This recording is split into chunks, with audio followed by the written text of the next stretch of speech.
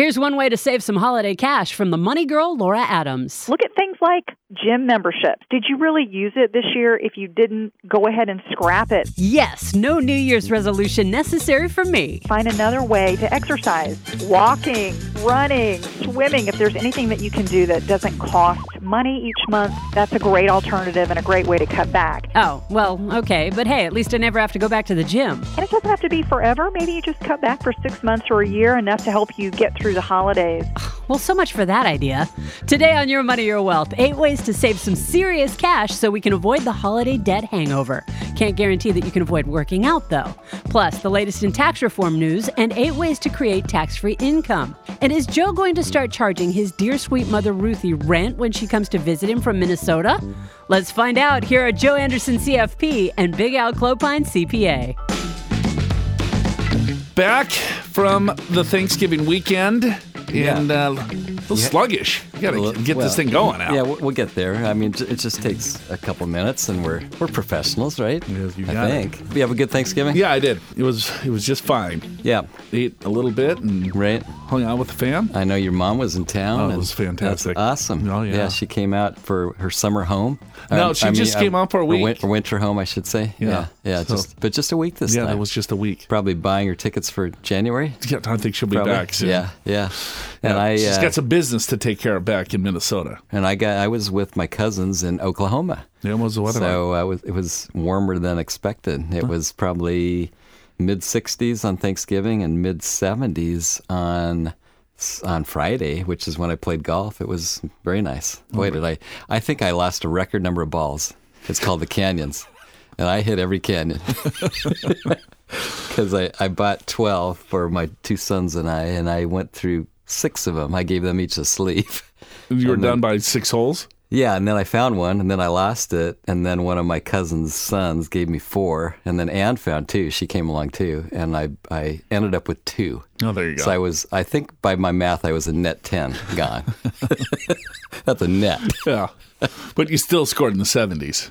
Well, I wouldn't say that. But I will say my last 2 drives in 17 and 18 were beautiful. Oh, perfect. So they'll bring me back. Yeah, exactly. You have to have something to bring you back when it comes to golf. Hey, it's countdown to the end of the year, and tax reform is still in loom. And so what's the latest here, Al? So this is a new bill to change our taxes, to lower our tax rates for most people. Some people, Joe, will pay higher taxes, but I guess for the majority, maybe 2/3 or more, will end up paying lower taxes. The House passed their version of the new tax bill. The Senate is passing their version, and the 2 bills have to be reconciled and agreed by both the Senate and House, and then Trump would need to sign it. But that may happen. I mean, as recently for me, Joe, as maybe even a couple weeks ago, I gave it kind of a slimmer chance. But now it's looking like that may actually happen, which means we would have some fairly different tax law starting in 2018. So once all of this gets washed out, we'll be able to give you a little bit better information because, man, so many things change so quickly. It changes by the moment. So anyway, we'll have to see. So what are some of the things that we should be doing now? Because if this does go through, there's some things that we want to make sure that we're planning on with the current tax law. Well, Joe, I think that's the key question because if this does go through, it means most of it would take effect January 1st, 2018, but we still have a chance for 2017. So I guess one of the big ones right off the bat would be if you have any state taxes that are going to be due for 2017, please pay it in 2017 to get that state tax deduction. So even though I pay it, if there's an additional tax owed, Right, is what you're saying. Right, like let's say because I've already withheld a certain amount of money for state taxes that I'll be able to still write off. But if there's additional taxes that I owe and I pay that in April, you're saying I won't be able to write that off. You won't be able to write that off against 2018 taxes. So when would that happen? So, I mean, if you're an employee and you have enough state withholding, there's nothing you need to do. You already have your taxes withheld. But Joe, even if you're an employee and you sold a bunch of stock at a gain or you sold a property at a gain, you're probably going to owe some state tax. And we're doing the show in California, so we're going to focus on California, but it could be anywhere. You would owe some state taxes, and the IRS would say, and your state will likely say, you may not need to pay that until April 15th of next year, but you may want to pay it in this month of December just so you get the tax deduction. Because the new tax reform is stating that you can't write off state tax anymore. Correct. And so even though the state tax was for 2017, but if I do pay it in 2018 by April, you're stating that those dollars will not be able to be written off on my 2017 tax return. That's right. And I know this is confusing for a lot of people, but that you can pay, if you pay your state taxes owed with your tax return, 2017 return, you pay the taxes owed on April 15th of 2018. That means you paid it in 18, so it would become a deduction in 2018. But the new tax law, both House and Senate bill, by the way, don't allow you to take that deduction. However, in 2017, you can take that deduction. So that's why you'd want to pay that one early. But there is a caveat, and that is if you're subject to alternative minimum tax, prepaying the state tax doesn't necessarily help you because it's not an allowable deduction. So this is a little trickier than what I just said. You do have to determine if you're an altman. And I will tell you this, for most of you, if your income is below maybe, I don't know, 175,000, maybe 200,000, you're probably not subject to alternative minimum tax. There are exceptions, by the way. If you have a lot of kids, for example, if you have high property taxes or something like that. But for most people, income below about 175,000, they're not subject to alternative minimum tax. You should prepay any state taxes due in December 2017, if in fact you expect to owe on your 2017 return. If your income is above that, you probably should check with your accountant to see if it even helps you or not because of alternative minimum tax. What about the 121 exclusion? So right now you got 2 out of the last 5 years, right? So if you've lived in your house 2 out of the last 5, you can write off $250,000 if you're single, $500,000 if you're married. Right. Now that's changing to 5 out of 8. Is that in the new Senate bill? That isn't in the new Senate bill as the House bill. So should some form of this tax bill go through, I would expect that to happen because it's consistent in both bills. So now it's you still get the $250,000 exclusion if you're single, which just simply means if you bought a home for, I don't know, $500,000 and you sell it for $750,000 and your gain is $250,000, the IRS says you don't have to pay any tax on that gain. That's what an exclusion is. So it's tax-free income to you.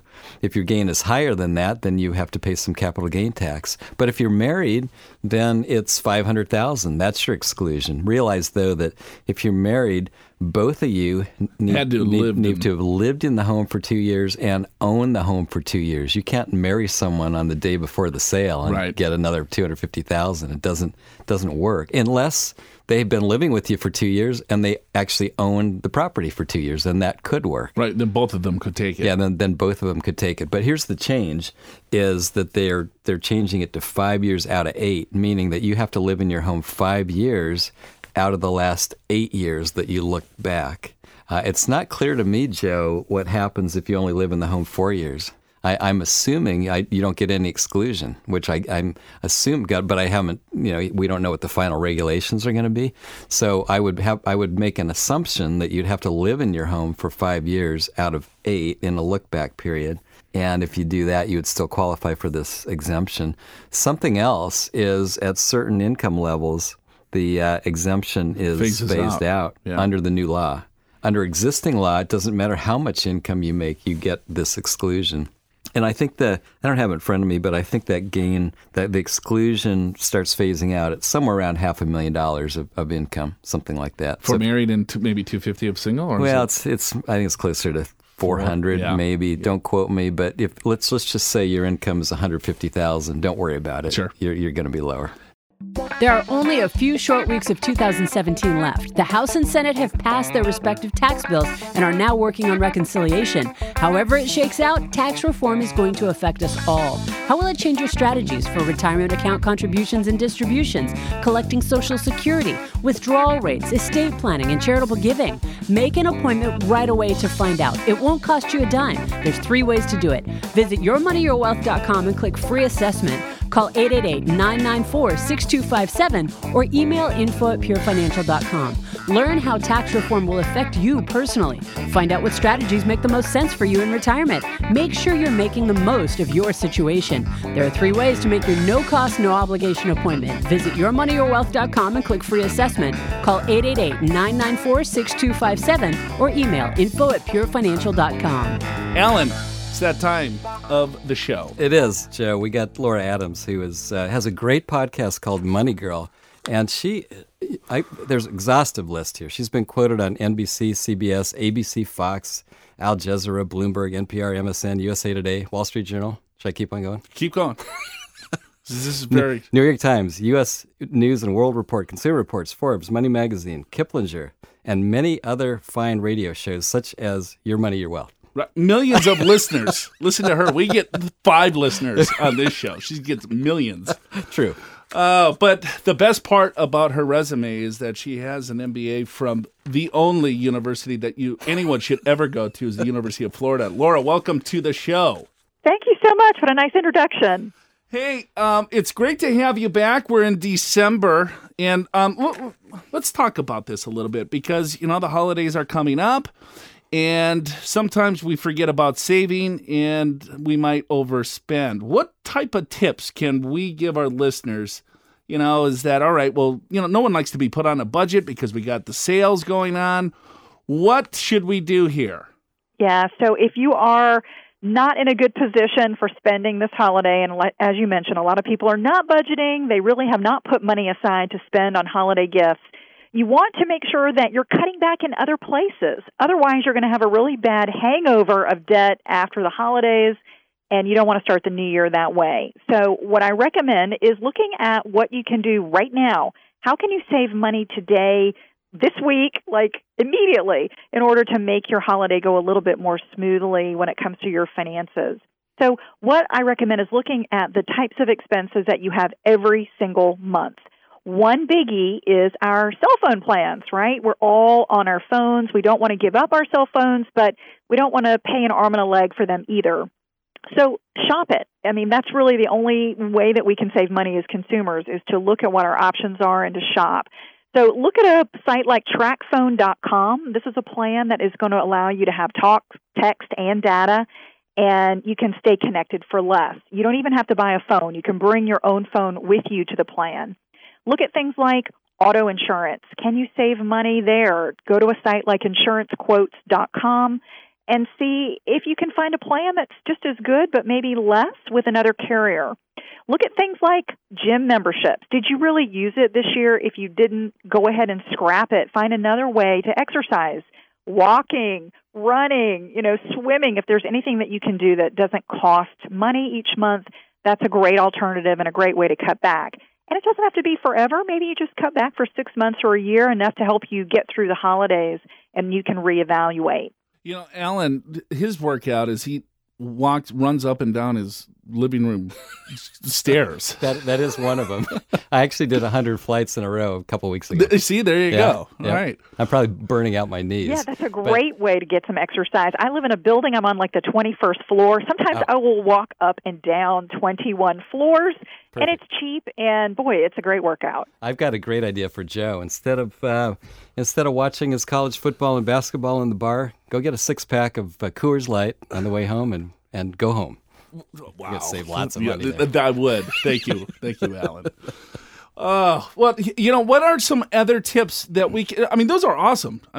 Save you a few $100 and there you go. When it comes to shopping, right, is there some things that we can do to find better deals, to save some money on the other end?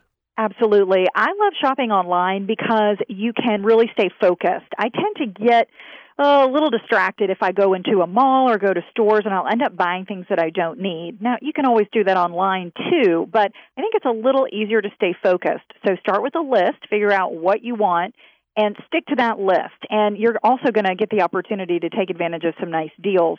sometimes if you visit the site and you put some things in your shopping cart but you don't buy, you'll get that email later on that says, hey, there's something in your cart. Why don't you come back and buy for 10% off, 15% off? That's a little trick that I use a lot. And then I'll go back once I've got the promotional code and buy it for less.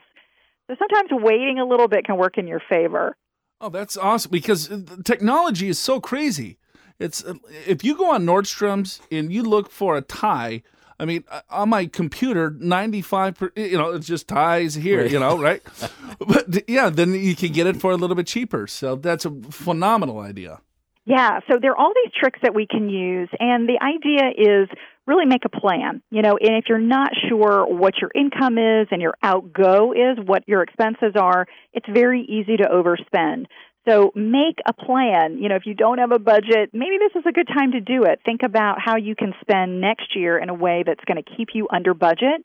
Think about all the things that we talked about, cell phone plans, using a site like TrackPhone.com, looking at insurance, looking at all of the recurring expenses that you've got, cell phone, whatever it is that you're spending on a monthly basis. That's where you can really cut back. And even things like housing, could you cut back on your housing? Could you downsize? Maybe take in a roommate. I mean, there are really some radical things that you can do if you want to cut back. But you don't have to do anything radical. You can make a few small changes every month. And just, over a year's worth of time, you're going to see some substantial savings if you do a little something each month to decrease expenses and increase your income. If you can do both of those things at the same time, that's the secret to being able to put away more money for retirement or the future. The key is don't start spending more when you make more. Yeah. That's easier said than done. Yeah, right. We live in Southern California. How many times, Alan, we see people that have $1 million income and they have nothing saved? They got nothing. And I'm still thinking about this plan. I like the idea because I will go to Costco to get some coffee and lettuce and some berries. And then you walk out $300. And then what do you got? I got a sweater. I've got a video, Christmas vacation. Right. We got New Year's resolutions coming up here at the end of the month because a lot of people, even they don't take sound advice. Some people are going to overspend and then they're going to have this hangover. What are some tips that we can give to say, all right, well, let's put in a budget? No one likes to budget, but what are some easier ways maybe that we could budget a little bit better and save a little bit more money? Yeah, so there are some really easy ways to plan. It doesn't have to be complicated. I like the 50-30-20 rule. And what that is you're going to spend 50% of your income on necessities. So these are things like your housing, food, your debt payments. You're going to spend 30% on variable items, so things that you've got some ability to change on a monthly basis, so variable things. So maybe that's dining out, clothes, some things that you have a lot more power over. 20%, put that away in savings, either in an emergency fund or putting that away for retirement. So if you think about it in a big picture sense, 50-30-20, it can be a lot more manageable. You don't have to manage every penny of your budget, but if you can think about it in big chunks, that will help you get a handle on it and understand the big picture of what's happening with your finances. Would you look at net pay after you get your paycheck, or would you look at gross? I like to look at your net because that's really showing you, what you've got coming in. Now, however, if you're doing, let's say, a 401k at work, then you might want to look at gross because that's going to be coming off the top, pre-tax. So it really depends on your situation. If you've got a 401k at work that you're contributing to, you might want to go for gross and look at it that way. Either way to tackle it is a good plan. It's a good place to start. If you can get up to 20% savings, man, that's just fantastic. You'll be able to really set yourself up for a very comfortable retirement if you get started with 20% savings. Would you do that first? Would you say, all right, well, here, I'm going to put 20% in savings and then kind of figure and then back everything else out? Or what order would you look at? Yeah, that's a great way to do it. First, you want to make sure that you've got some emergency savings set aside. If you put money in a retirement account, that's wonderful. But if you pull it out of the retirement account, you're going to get hit with some early withdrawal penalties. So make sure that you've got enough savings on hand first. So that's where I start. Make sure you've got at least a few $1,000s in savings. Ideally, you're going to have several months' worth of living expenses on hand. Once you've got a little bit of savings under your belt, then it's time to begin getting really aggressive with your savings. So making sure that you're putting away at least 10%. That's a great goal. If you can do more, that's fantastic. Putting away a regular amount each month in either a 401k at work or an IRA. Once you've got that going, then I like people to really get aggressive on their debt. Start paying down some of these credit card debts and other things. And in some cases, you're going to be doing that simultaneously, right? You're going to be saving a little bit for retirement, and you're going to be putting money aside to pay down those debts. So if you can do a little bit of that all at once, a little savings, a little retirement, a little bit of debt payment, you're going to really put yourself in a great position, cutting out that interest expense and making sure that you've got plenty set aside for the future. So there's some financial planners out there that would say, you know what, start with the emergency fund, a small one, pay off the debt, then build your emergency fund, and then go to retirement savings. But would you advocate more kind of a little of each? Do you think that's a better approach? I really do. I feel like if you don't get started with retirement savings, even if it's just 1%, even if it's just $50 a month, if you don't get started, it's hard to get the motivation to pick it up. So if you can put away even small amounts, what you're doing is creating the habit of saving, and you're creating the infrastructure so that you've got those accounts open, you've got them, and you've got the money flowing in, even if it's just a small amount. So the debt down payment or the debt repayment is very, very important. And certainly, if you've got dangerous debts like tax liens or child support that's unpaid or some really dangerous debts, you definitely need to tackle those first. But if we're just talking about regular consumer debt, like credit card debt, you want to pay that down first, certainly, but also make sure you've got a little bit going toward the retirement at the same time. You're going to be so glad that you did that, because you can never make up that lost time if you start too late. Your retirement savings may already be well underway, but do you know when you'll be ready to use it? Visit the white paper section of the Learning Center at yourmoneyyourwealth.com to download your gift from Joe and Big Al, a retirement readiness guide with little-known secrets about creating income to last a lifetime, making the most of your investment strategy in retirement, controlling your taxes, and much more. You'll learn 7 plays to help get you retirement ready, despite all these uncertainties we're facing. Download the free Retirement Readiness Guide from the white paper section of the Learning Center at yourmoneyyourwealth.com. And happy holidays from Your Money, Your Wealth. Welcome back to the show. Show's called Your Money, Your Wealth. Joe Anderson here, certified financial planner. Big Al Clopine, he's a CPA. We're talking to the money girl, Laura Adams. Laura, do you have any suggestions or advice on what is the best way to chip away at consumer debt? There's like the snowball effect, I think, is one term, in avalanche or something like that. Is there a better way than others, to kind of take a look at to tackle the debt? Yeah, you definitely need to list them all out, and I do like to list them out in order of interest rate, so highest to lowest rate.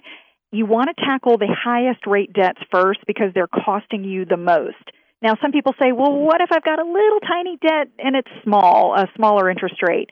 And I say, yeah, if it makes you feel better and that debt is just really just driving you nuts and you want to get rid of it, by all means, go for it and get that debt finished first. But for the majority of people who have a lot of debt, on multiple credit cards, look at it from highest to lowest interest rate. As you chip away, you're going to find that you've got more savings to put toward the next debt and the next debt. So in general, I like to look at it from highest to lowest rate. What about a mortgage? What do you think if I'm approaching retirement, let's say, and if I have a mortgage, does it make sense for me to try to pay that off, or is it all right, to have a mortgage? Ideally, I think it'd be great if we were all debt free, but in some cases, that's just not possible. What's your advice around home mortgages?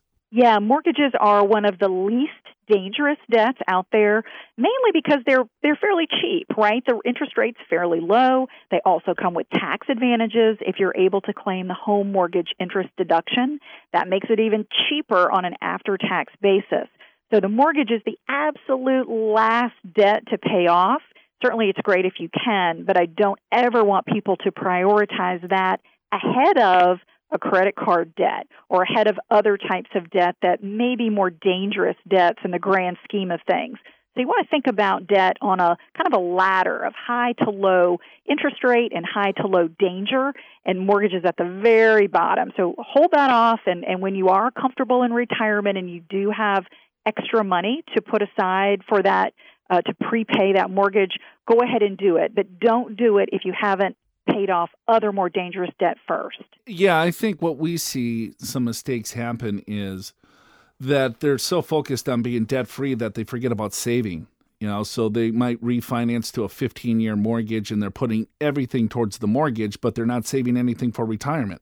So they might have a house that's debt-free, but they have no other liquid assets to live off of. So eventually they're going to have to sell the house and or refinance it and pull the money or do a reverse mortgage or something like that.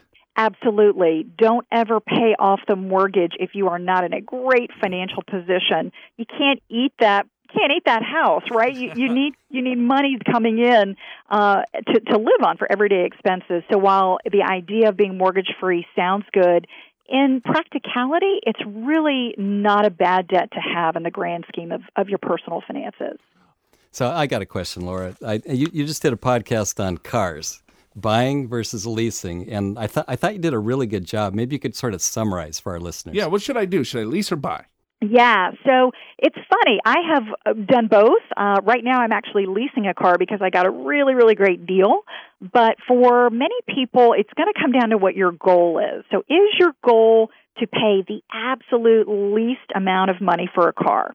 If that's the case, what you want to do is find probably a used or pre-owned vehicle in good shape. You want to buy it, and then you want to pay that off and drive it for years after you pay it off. But on the other hand, if that's not your goal, if your goal is more about convenience, and you're somebody like me who does not like to do maintenance on the car, you don't even want to think about the car, getting a lease can be a pretty good deal. You do have to shop around. You do have to think about it in smart terms because you are financing the lease of a car just like you finance a car loan. So you do have to negotiate, and you have to go into that deal with a good bit of knowledge about what the value of the car is. So it depends on your goal. If you really just are looking more for convenience and lifestyle, a lease might be a good option for you, but don't get a lease that you can't afford. Keep it affordable. Don't go out and get, some huge fancy car just because the payment seems to be a little bit lower right now. Get an affordable lease. That's what I did, and I've been really happy with it. I think, too, technology is changing so much. I have a year and a half, I think, is when I got my last car, and I leased as well. Right. I mean, just the upgrade of technology. I mean, it drives itself. Well, yeah, your next car is going to drive itself. Yeah. So why buy one? I'm going to buy use it for 20 years. Yeah, my old car was an '84 Toyota Tercel. that doesn't have Bluetooth in that thing. True. Yeah, if you want to drive a new car every couple of years, you really can't beat a lease. And this is a way to make sure you've got up-to-date safety equipment on the vehicle. And, maybe you're like a mom that's carrying around a bunch of kids and you want to make sure that you really have a dependable vehicle that's safe.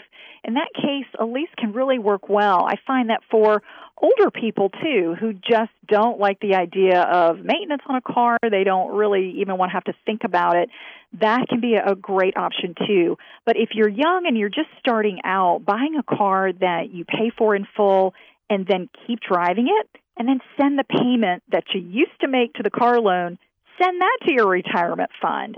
And you can really save a lot of money if you keep that car a year or 2 or even 3 years past the date that you pay off the loan. That's great advice. We're talking to Laura Adams. Laura, thanks so much for joining us. Where can our listeners find you? Yeah, come to my website at lauradadams.com. You can also search for the Money Girl podcast. And if you're looking to save money on cell phone plans, we talked about TracFone. You'll find that information at TracFone.com. All right, that's Laura Adams. Hey, happy holidays. Thanks so much for coming on. Same to you. Thanks so much for having me. Visit yourmoneyyourwealth.com to download riveting interviews, get our podcast newsletter, watch clips and full episodes of the Your Money, Your Wealth TV show, and take advantage of a huge learning center full of webinars, articles, white papers, and much more, including our retirement readiness guide. All free gifts for you from yourmoneyyourwealth.com. Time now for Big Al's List. Every week, Big Al Clopine scours the media to find the best tips, do's and don'ts, mistakes, myths, and advice to improve your overall financial picture in handy bullet format. This week, 8 ways to create tax-free income. You like tax-free income, right? I think most people do. I do. Yeah. I definitely do. Hard not to like it. I've got a list today, 8 ways to create tax-free income. I'm very excited about this list. It was written by yours truly, Alan Clopine, CPA, co-host of Your Money, Your Wealth. So, Joe, should we hop right in? Let's do it. The first one is Roth IRAs. And Roth IRA, if you don't know, it's a special kind of retirement account that you do not get a tax deduction when you put money into it as a contribution. But it grows 100% tax-free. So you put $5,000 into a Roth IRA, and over time it grows to $20,000. And when you pull that $20,000 out, it's 100% tax-free. It's tax-free forever for you, your spouse, your kids, your grandkids, whoever ends up inheriting it if you don't use it. So it's a Roth IRA. Now, for the current limits are $5,500 is what you can put into a Roth IRA. Unless you're 50 and older, they let you do another $1,000. They call that a catch-up. So you can do $6,500. But there are income limitations. If you make too much money, Joe, you can't actually do a Roth contribution.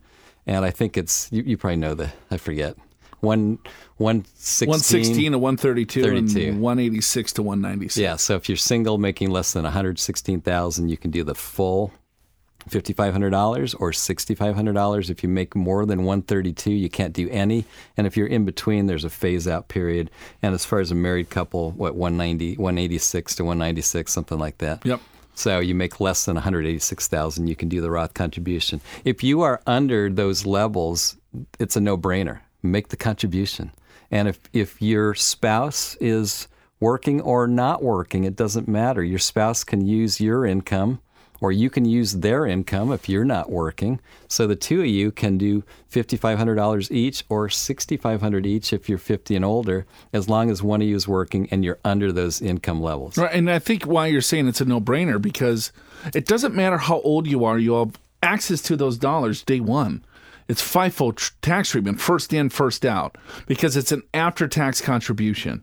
So you put in your $6,500 or $55, whatever it is, and then the next day you're like, oh, man, I need it. Well, take the money out. There's no taxes. There's no penalties. No matter what your age is, you will always have access to the contribution. Now, the earnings need a season in the Roth for 5 years or till you turn 59 and a half, whichever is longer. So if I'm 65 years old, never started a Roth IRA before, I have always access to the money that I put in. But if it grows to a certain dollar level, those dollars need to season until I'm age 70 to pull out. That's the same as if I'm 40, though. Now I'm 40. I put in my $5,500. Next year, I need that money for a down payment on something. I have access to the $5,500, even though I'm not 59 and a half. Right, and a lot of people don't realize that. Right. Now, the $5,500 grew to $7,000. You can't take the extra $1,500 out, but you can always take the original $5,500 out. And there are actually some financial planners that will say, heck, maybe this is a kind of another way to fund colleges. Sure. Right? Because you put money in, and even though it's for a retirement account, you can always take your contributions out, and then, of course, you have to leave the growth in there. But let's say you put, just to do easy math, you put $5,000 in for 10 years, so you got $50,000, and now it's worth $80,000. Okay? And now your son or daughter's going to college. We wouldn't necessarily have you taking money out of your Roth if you have other ways to fund college, but you could.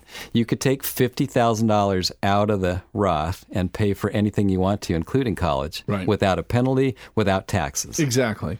So there's full utilization of the contributions. Now, conversions is a little bit different, and that's probably on your list. Yeah, conversions is a little bit different. Now you already have an IRA or a 401k, and you got a tax deduction already. So this is the difference. So now when you convert it to a Roth, you have to pay tax on it because you got a tax deduction in the first place. And a conversion, anyone can do a conversion, contrary to popular belief. You don't have to be 59 and a half. You can do this at age 20 if you have money to convert. Yeah, if you have an IRA or a retirement account. Exactly. You can do this at age 95. You don't if you're over 70 and a half, it doesn't matter. You don't have to be working To do a Roth contribution, you have to be working. To do a conversion, taking money out of an IRA 401k, converting it to a Roth, you don't have to be working. And there's no limit as to how much you want to convert. It's not the $5,500. It's any amount you want. So now you got to get a little bit smarter. You have to look at your tax return to figure out what tax brackets you're in. That's going to guide you a little bit on maybe how much you should be converting. For example, let's say you're in the 15% tax bracket, you're a married couple, your taxable income is $50,000. And let's say you think you're always going to be in the 15% bracket. Well, you can convert $25,000 and still stay in the 15% bracket. That might be a really good idea for you. You probably don't want to convert more because then you'd pay more tax than you would otherwise in retirement. Now, the accessibility of those dollars on conversions is that there's a 5-year clock to take the dollar from the conversion if you're under 59.5. So there's 2 rules with conversions on the accessibility of the money. So I'm 40 years old. I do a Roth IRA conversion. I have to wait 5 years to have access to those converted dollars. So I converted $20,000. So I'm 40. At 45, I have access to that $20,000 that I converted. I can't touch any of the principal until I turn 59.5. The earnings until I turn 59.5. So there's a 5-year clock if you're under 59.5 that you cannot touch any of the converted dollars until 5 years. Then you cannot touch any of the growth dollars until you turn 59.5. Once you are over 59.5 and you do a conversion, you have access to those dollars right away that you converted. But then again, if you don't have any other Roth IRAs established, you have to wait 5 years until you get the earnings. Yeah, and what people don't realize is the 5-year clock, as long as you're over 59.5, it's satisfied at the very first Roth that you ever did. So if you did one when you were 30, put $1 into it. Right. That's all you put in it. And then at 59.5 or 60, whatever, you do a gigantic Roth conversion. You have access to the entire amount anytime you want. It's the first dollar that hits the first Roth IRA starts your 5-year clock. So again, if you start a Roth IRA before the end of the year, if you don't qualify for a contribution, then do a small conversion. Even if you're in a high tax bracket. Yes. Just to get the 5-year clock started. Right. So then you have that 5-year clock started. That 5-year clock starts January 1st of 2017. So if another, end of your tax tips, some things that you might want to consider over the next month. Number 2 is municipal interest. Municipal bonds, which are state, let's say California state bonds, or maybe your city or county has bonds, those are tax-free. If it's a bond that's within your state, not only is it taxable on the federal return, it's taxable on the state. But you could live in California and get a Minnesota bond. Maybe you'd want to do that because you're from Minnesota, Jeff. Absolutely. So in that case, it would be federal tax-free, but you would still pay tax in California because you're a California resident. Right. So if you want to avoid all taxation, you would buy bonds in the state that you live in. Yeah, there's a couple of different types. General obligation and revenue bonds. Revenue bonds are backed by the particular project. Let's say if there's a tram or something that they're building, then you're looking at getting paid back on that bond via the revenue of whatever project. Right. Or general obligation is backed by the issuer, so the municipality is guaranteeing that. Sam, which is safer? What did you say? Well, I would say in general obligation bonds. But not in California, potentially. It depends on the issuer, right? In what I'm just going to say in general, because a general obligation bond is backed by whoever issues it, whereas a revenue bond would be backed by the project itself. Got it. Yes. So you agree with that? Just look under the hood a little bit just to figure out what is appropriate for your overall situation. Check out Your Money, Your Wealth and Pure Financial Advisors on YouTube for educational videos on the proposed tax reform and avoiding estate planning mistakes, a webcast on Investing 101, and the latest episode of the Your Money, Your Wealth TV show, Planned Giving, Strategies for Creating Charitable Tax Deductions. Brush up on your personal financial literacy with hundreds of educational videos to get you up to speed on just about every money topic that affects you. Just search YouTube for Pure Financial Advisors and Your Money, Your Wealth and start binge watching with purpose. Check back regularly. We're always adding new videos. Back to your list, Big Al. Yeah, we're talking 8 ways to create tax-free income. We left off, Joe, at Roth IRAs and municipal interests. The third one is tax loss harvesting. Ooh. Which is this. If you sell a stock or even a piece of real estate at a gain, that's a capital gain. If you hold it for at least a year, it's a long-term capital gain. You get preferential tax treatment. But if you also sell a stock at a loss, the loss nets with the gain. And if you have, let's say, a $10,000 gain and you sell another position with a $10,000 loss, those two net together and you pay no tax whatsoever. Interestingly enough, you can use a stock loss even on a real estate gain. $50,000 real estate gain, you got $25,000 stock loss. As long as you sell those stocks, you have to sell them, right? You sell those stocks before December 31st to create that loss. Those two will net together. And for people that really pay attention to this, the stock market is volatile. It goes up and down throughout the year. And anytime the stock, your position, could be a stock, could be a mutual fund, could be an ETF, doesn't really matter. Anytime it goes down enough where that loss is meaningful to you, go ahead and sell it to create that loss. Make sure you reinvest in something similar so you're still invested in the market, but then that loss will be available to net against any gains. And if you don't have any gains, the IRS says you can take $3,000 loss against ordinary income and all the rest of the losses carry over. And if you have gains next year, you can use them against next year's gains. I think that's the biggest misconception is that, well, if I have a $50,000 loss, it's going to take me quite a few years to use it. Well, no, there's two different taxes. You got capital gains tax and ordinary income tax. That $3,000 is against ordinary income, and then you can continue to carry over those capital losses versus capital gains until you use them all up. Right. Number 4 is tax gain harvesting. Ooh. If you're in a low tax bracket, which is... What's this list? The 8 things that Joe and Al talk about every week. Yeah. Well, that's first 3 out of 4. But actually, we did talk about number 5 already, too. Anyway, tax gain harvesting is, let's say you're in a low tax bracket. These are all new ideas. Brand new. I haven't thought of this for an hour. Anyway, so you're in a low tax bracket defined as a married couple. Your taxable income is $75,000 or less. And if you're single, it's about $37,000 or less, roughly. So that's a low tax bracket. That's a 15% tax bracket. So you can sell enough gains in your stocks up to those levels and pay no taxes. And I think a lot of people don't realize this. When you sell a stock at a gain and you're in the 15% bracket, you pay no tax on it. You pay no federal tax. You will pay a little bit of state tax. Now, if you sell a lot of gain, well, the part that gets you up to $75,000 is tax-free. Everything else, you'll be taxed at 15% or 20%, depending upon your bracket. Tax gain harvesting.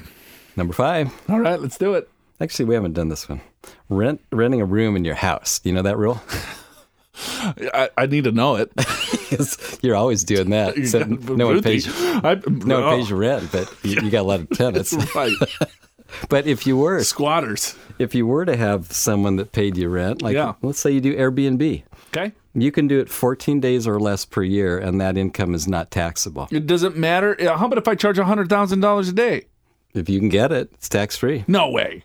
It's not a dollar figure? Yeah, not a dollar figure. It's just it's 14 days. 14 days. Oh, that's cool. Yeah. So let's say, I don't know. Let's say you. How about if someone's stuff is in my house all year?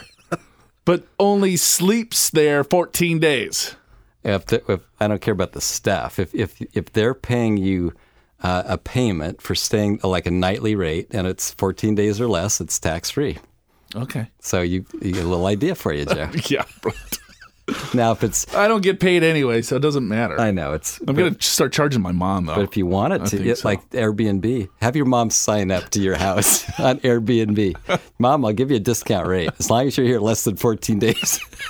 Well, she won't buy that. She won't? She needs to stay 2 months at least. Well, just charge her for 14 days. Okay. And then the rest is free. And then it's still a little tax-free income. Okay. And then perfect. you'll have to gift it right back to her. Yeah, exactly. I'm going to have to gift it to her to have it get back to me. Okay, here's another one. Selling your home. 121 exclusion. Ooh, yeah, that's a good one. We talked about that already. In the first segment, that's what I said. 4 out of 8 we've already talked about. So if you live in your home 2 out of the last 5 years, and you live and own your home, you get an exclusion of $250,000. And if you're married, it's $500,000. So when you sell the home, you basically look back 5 years. As long as you've lived in that home and owned it 2 out of the 5 years, you qualify for this exclusion, which means the first $250,000 or married $500,000 of your gain is tax-free, 100% tax-free, which is actually probably, besides a Roth IRA, probably the single best tax gift the IRS has given us. Or life insurance. If you die, then the beneficiary gets all that money tax-free too. That's pretty good. That's good. Although you don't get to deduct the life insurance premium, so it should sort of even out. It should be a zero-sum game. No, well, there's leverage. Leverage? Yeah. Life insurance? Yeah. The whole reason why you buy life insurance is because of leverage. Is that I'm paying a premium of, let's say, $1,000 a year for $1 million policy. Right. And I die the one premium in. Yes. The beneficiary would get $1 million tax-free. I guess when I say zero-sum game, I mean the other 100 people that didn't die lost $1,000 a year. Yes. That's what I'm saying. Got it. Well, okay. Anyway, we're just having a discussion. Don't worry about our list. Don't worry about what we just. It makes no difference. But I will say this: under the new House and Senate bill, they want to change this to 5 out of 8 years. So in other words, now you got to look back 8 years, and if you lived there at least 5 of those 8 years, then you'd get the exclusion. So that would be a pretty different rule than 2 out of 5. So I bought my house 2 years ago, so I'm going to have to wait another 6 years to sell it? No, just 3. Because even if you've owned it only 5 years, as long as it's 5 years. Right. 5 out of the 8. 5 out of 8. So you only owned it 5, but you lived in it and owned it for 5. So I live in it 5, and then I rent it out for 3. I still sell it, get the 121. Yeah, that's right. Okay. Now, you're going to get married someday, I'm pretty sure. So your new... She might be out there. Still looking. Your new spouse, she's going to have to live and own it for 5 years. So you better get busy if you ever want to sell that home. If you want the full exclusion. That's a total reason why I'm not getting married. Can't do it, babe. Number 7. 121 exclusion. You ever heard of it? Look it up. Yeah. It's a big deal. When you get married, ask her, have you used your exclusion yet in the last 2 years? Yeah. Or next year, maybe 5 years. That goes over well at dinner, dates. She'll say, what does that mean, Yeah. Joe? Yeah. Don't worry about it. Big Al will help you. Okay, number 7. We're almost done with this list.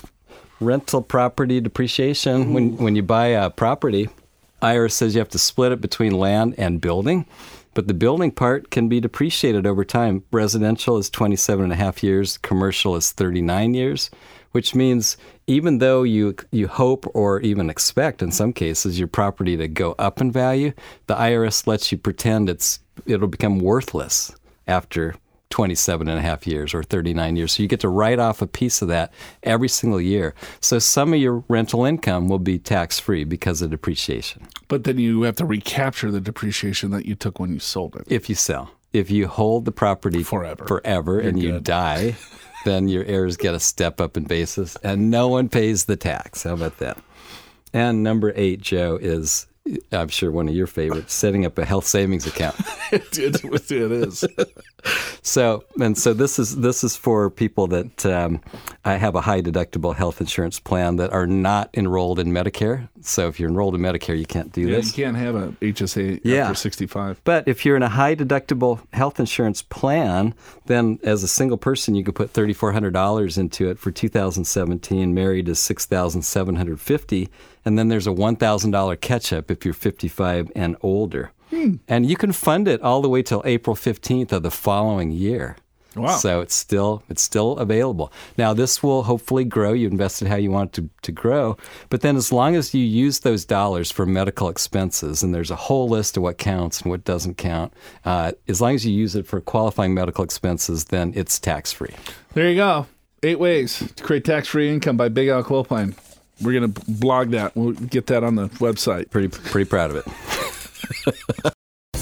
So there you have it, 8 things Joe and Al talk about every week. Now, if you've got a burning money question about something the fellas haven't covered yet today, just call 888-994-6257 for your chance to talk to Joe and Big Al and have your question answered live during Your Money, Your Wealth.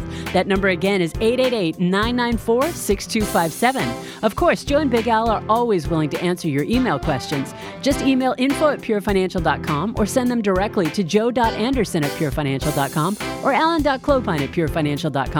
Now, speaking of things Joe and Al talk about all the time, here's a real-life tax loss harvesting situation. Here, I got a question or an email for you, Big Al. Okay. I am getting divorced, and we are selling our primary residence. After the $500,000 exemption, I estimate we will have to pay tax on about $300,000 worth of capital gains from the sale. Okay. However, I am carrying forward approximately $400,000 in loss from trading stocks. Okay. A combination of short and long-term losses. Hence, that's why they're getting a divorce. That's your first clue. Do not trade stocks and Day blow trading. yourself and I lost up. $400,000. That was probably her money. Hey, honey, we need a glass of wine. Can I use those losses to cancel out the taxable gain on the sale of the house? Easy question to answer. First of all, I'm sorry for your divorce and situation, but the answer is yes, you can. And a lot of people don't realize that. You can take stock losses and net those against real estate losses because they fall into a bucket called capital gains. Yeah. Real estate gains. Real estate gains are capital gains. Stock gains or capital gains and or losses if you have losses in them. So the answer is yes. And guess what? It doesn't matter whether they're short-term or long-term. You can net a short-term against the long-term and vice versa. And I know some of you don't think it's true, but it is true. The way it works, if you look at your tax form, is long-term gains get net with long-term losses first. Short-term gains get net with short-term losses first. But if there's still extra short-term gains and long-term carry forward losses or vice versa, those net together before you have to pay tax. And in this case, there would be no tax to pay. So that's all capital assets. Correct. If I have collectibles, because collectibles, let's say I have gold. Yeah. Right? Because that's taxed not at the capital gains rate of 15% or yeah, right? It's 25. Taxed at 28% 28, tax rate. Yeah, collectibles. And the answer is yes. You can take stock losses against your collectibles gain, which is actually a really important strategy. If you have gold or coins or something like that at gains, yeah. And you've got these gains and you would otherwise pay 28% taxes on it. But if you also have some stock losses that you're just sitting on, you might want to sell those stocks or mutual funds, create the losses, reinvest the money so you're still invested. But now those losses will net with your collectibles gain. So yeah, it's a good answer. Maybe with that answer, maybe you'll patch up the right. Hey, honey. Hey, guess I did what? this on purpose. Because I knew we had this huge gain. I knew we were going to sell anyway because right. we talked about it.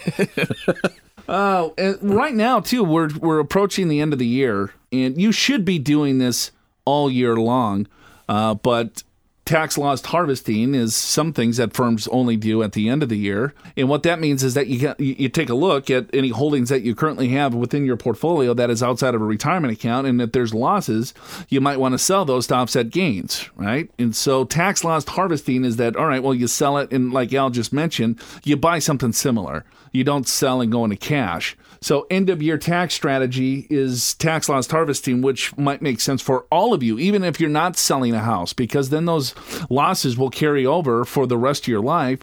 Or if you don't have any gains the following year, you'll still be able to write off $3,000 of that loss against ordinary income. So you can still save a couple of bucks. Yeah, and something else that is actually could be gigantic, Joe, between now and year end. So we're talking 1 month of December, is this. In the Senate tax bill, they are going to start making you, when you sell stocks or mutual funds, if you're not using average cost, they're going to make you use the first in, first out method, which means imagine you bought SDG&E stock a little bit each year for the last 30 years. And so the stuff you bought recently, if you sold it, there's not much gain. But the stuff you bought 30 years ago, because it's gone way up, there's a ton of gain. If you sell half of that, let's say, this year, you can designate the more recent purchases and you have a lot less gain. If you sell half of it next year under the Senate tax bill, you have to use the first in, first out. You have to sell the oldest stuff, so your gain will be much, much bigger. So here's the strategy is if you want to take some money out of your portfolio anyway, you really might want to do that this year before December 31st so you can pick and choose what shares you actually sell. Right. Or even just looking at if for those of you that have concentrated positions just like that, that you purchased the stock over the several years. So you have large embedded gains on some stocks, but on other or on the same stock, on some purchases you have large embedded gains, but other purchases you don't because you just purchased it. So before the end of the year, you might want to take a look and say, all right, well, let's look at the blocks of shares that I currently own. What is the basis on each of these different blocks? And at some point, I'm going to have to start creating income from this. And right now, the capital gain rule is that if you're in the 15% tax bracket or less, there is no capital gains. So you could sell the stock and buy it back the same day and not pay any tax. So you're just increasing your basis, right? So some of those ones that have large embedded gains, if you're in a low enough tax bracket, it might make sense to sell those issues, right, and buy them back at a higher price, right, and then you take the gain. But if you're in a low tax bracket, you're not going to pay a lot of tax, so you're just increasing your overall basis within the overall portfolio if you do have concentrated positions. Yeah. So to give an example, let's say you're single, and by the time you look at your income minus all your deductions, your taxable income is zero. Just that as an example. If you have stock gains, you can accommodate about $37,000 of gains. In other words, you sell enough stock to create gains of $37,000, and you'd stay in the 15% bracket, and your capital gain rate is zero, so you pay no tax. Realize you will pay a little bit of tax for state of California, but it's pretty minimal. So it's a way then when you actually do, and then you can rebuy back the stock. It's not like loss harvesting. The wash sales rule is when it's a gain, you can recognize the gain and buy back the stock immediately if you want to. And what you've done now is now you have a higher tax basis, so that when you do eventually want to sell out of that stock, you'll have less gain. Yeah, you'll have less gain and less tax. Right.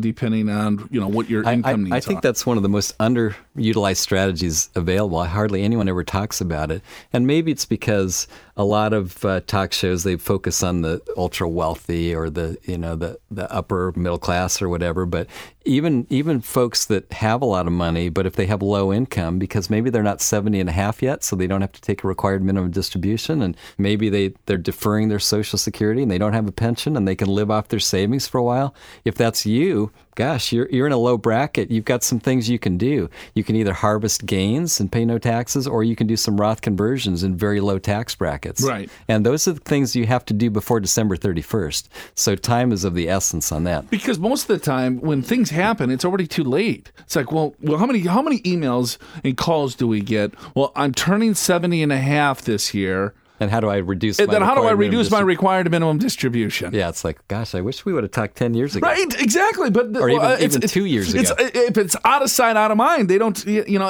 I didn't think about it, didn't really care about it until I was like, oh, it's coming, it's right here now. Right. So now what do I do? Well, and I think this whole required minimum distribution, that it's relatively new because IRAs and 401ks are relatively new. So it hasn't been around a lot. Right. So our parents' generation, they didn't see their parents having problems with these higher tax brackets, so they never worried about it. Now the baby boomers have started watching their parents complaining about their tax brackets.